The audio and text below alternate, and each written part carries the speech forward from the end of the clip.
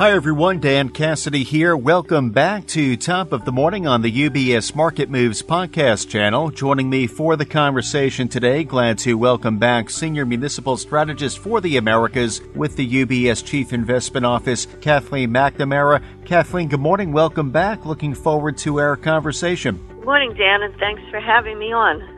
Absolutely. So, Kathleen, I know you're joining our listeners, our clients, to talk about the recent Municipal Market Guide, the title, New York's Relative Value Opportunities. We'll get into the meaning of that a bit later in the conversation, though. Want to maybe begin, Kathleen, by checking in on muni market performance. Now, within the guide, you do mention how the muni rally, which investors experienced at the beginning of 2023, has begun to cool off a bit. So, what do you attribute that shift in performance to? That's right, Dan. The muni bond market was off to a very strong start in the first month of the year. As a point of reference, the sector gained 3.1% in total return before reversing course in February. Over the last month, munis witnessed losses of 2.4%. Those losses did closely align with those posted by an index of U.S. Treasury securities. Keep in mind that markets rarely go up or down in a straight line without witnessing bouts of volatility. This past month's reversal in sentiment is no exception. In this instance, we attribute the weaker market tone in munis to indications that inflation is not falling as quickly as expected, while the U.S. labor market remains very tight. As a consequence, the Fed is likely to pursue a tight monetary policy. That was the reason for the weaker market tone. So, Kathleen, as I was reading through the report, I picked up on muni bond mutual funds, and I recall a trend we spoke about earlier in the year, how we have seen flows into muni bond mutual funds, though as rates have begun to climb once again, how has that impacted fund flows, Kathleen? We attribute this behavior in large part to investor anxiety that rates will continue to rise. Inflows to muni mutual funds had peaked toward the end of January, but they have been decelerating over the past 4 weeks.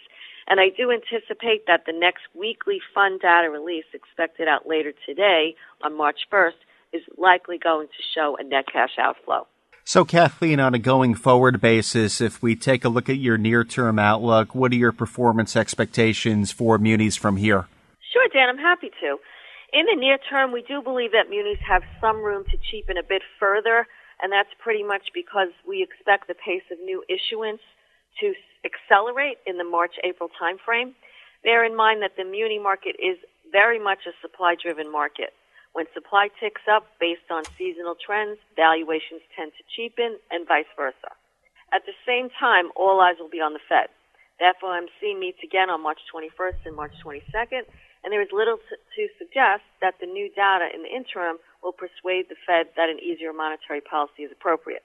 Therefore, additional short-term rate hikes are likely. Although muni to Treasury yield ratios at the front part of the curve have increased from very rich levels seen last month, they are still considered expensive compared to their longer-term historical averages. This suggests to us that we could see some further yield adjustments, particularly on short-dated munis in the near term. So with respect to positioning within munis at the moment, Kathleen, as is done on a monthly basis within the guide, you do take a few moments to highlight some portfolio themes. Can you cite a few of those themes for us? Sure, Dan, I'm happy to. From our report this month, I'll highlight 2 muni portfolio themes for investors to now consider. The first theme that we talk about is to monitor supply trends for better entry points. Over the past month, AAA benchmark muni yields have increased all along the curve, with the largest adjustments occurring at the front portion of the curve. But despite headwinds, we do think that the yields remain appealing for investors seeking tax-exempt income opportunities without sacrificing credit quality. As a point of reference, AA munis at the 2-year spot now sit at roughly 3%, while the yield on longer-dated high-quality munis is closer to 4%. The second theme that we discuss in this month's report is with respect to credit quality. We continue to favor investment-grade munis in the higher quality sectors rather than lower-rated high-yield munis at current spread levels.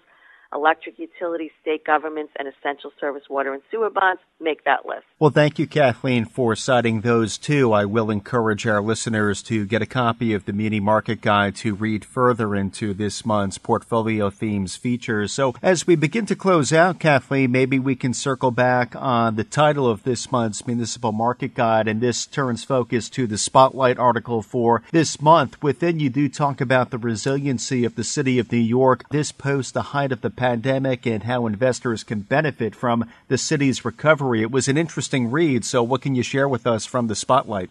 Sure, Dan, I'm happy to discuss.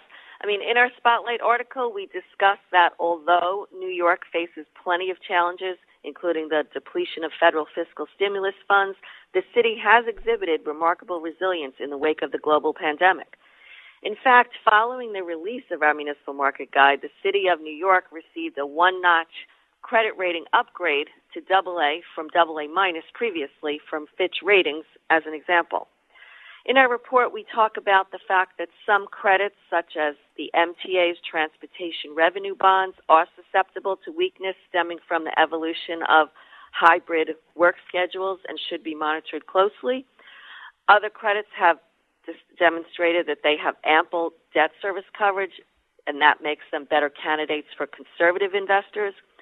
We're inclined to believe, as we said in last year's Future of New York report, that it's important to distinguish among the various New York obligors because credit quality can vary significantly. We encourage our Muni Research followers to refer to our report for guidance in building and reviewing New York-based municipal portfolios, and also to be able to identify relative value among the various obligors that we discuss in the report. Well, Kathleen, as always, thank you for dropping by top of the morning to keep our listeners, our clients informed on what's driving muni market performance, speaking a bit there to positioning as well. Again, I do want to point out the publication which Kathleen has been making reference to during our conversation today, that being the Municipal Market Guide, the title New York's Relative Value Opportunities. The publication is now available up on ubs.com/CIO for everyone's reference. For clients of UBS, we do encourage you to reach out to your UBS financial advisor if you would like to receive a copy of the guide directly. Though again, today we've been joined by Kathleen McNamara, Senior Municipal Strategist Americas with the UBS Chief Investment Office. Thank you again, Kathleen. Appreciate it as always. Thanks so much, Dan, and have a great day. UBS Chief Investment Office's investment views are prepared and published by the global wealth management business of UBS AG or its affiliate, UBS. This material has no regard to the specific investment objectives, financial situation, or particular needs of any specific recipient and is published for informational purposes only. As a firm providing wealth management services to clients globally, UBS AG and its subsidiaries offer both investment advisory services and brokerage services. Investment advisory services and brokerage services are separate and distinct, differ in material ways, and are governed by different laws and separate arrangements. In the USA, UBS Financial Services, Inc. is a subsidiary of UBS AG and a member of FINRA SIPC. For information, please visit our website at ubs.com/working with us. For a full legal disclaimer applicable to the independent investment views produced by UBS, please visit our website at ubs.com/CIO-disclaimer.